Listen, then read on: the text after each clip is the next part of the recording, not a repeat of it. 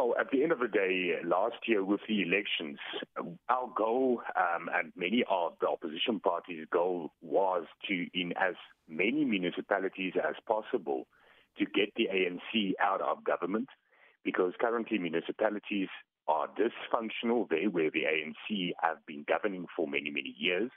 And we see this now in Nelson Mandela Metro, where the ANC succeeded to form a coalition government last year. It is now a paralyzed administration. So we have been endeavoring to form a better, stable coalition to get the ANC out. We've met 8 times already this year with different and various parties. There were a lot of disagreements, and now we are at a stage where there's more agreement than disagreement, and we can now form a stable coalition.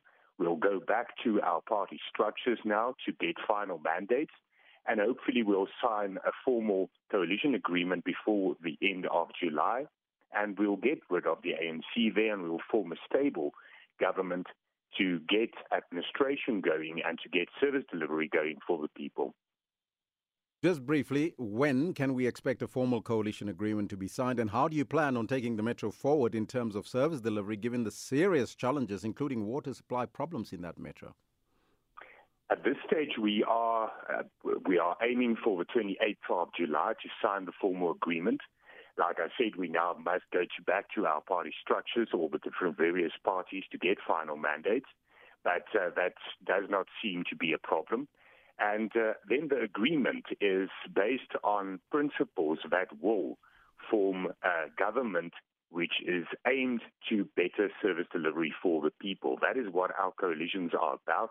If you look at Tshwane, if you look at Johannesburg, if you look at all the other various coalitions where most of these parties involved are also governing together, that is the principles we have set, and where we are already succeeding to bring back service delivery, to bring back clean administration, and that will also be the case in Nelson Mandela Metro.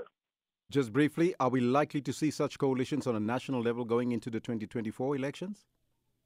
That is the aim, and that is the hope for South Africa. It is possible. If you look at the results of 2021, the municipal elections, yes, it is definitely possible that that can happen in 2024, and that we can have a better, stable government that bring back service delivery and clean administration, anti-corruption, and really govern for the people of South Africa.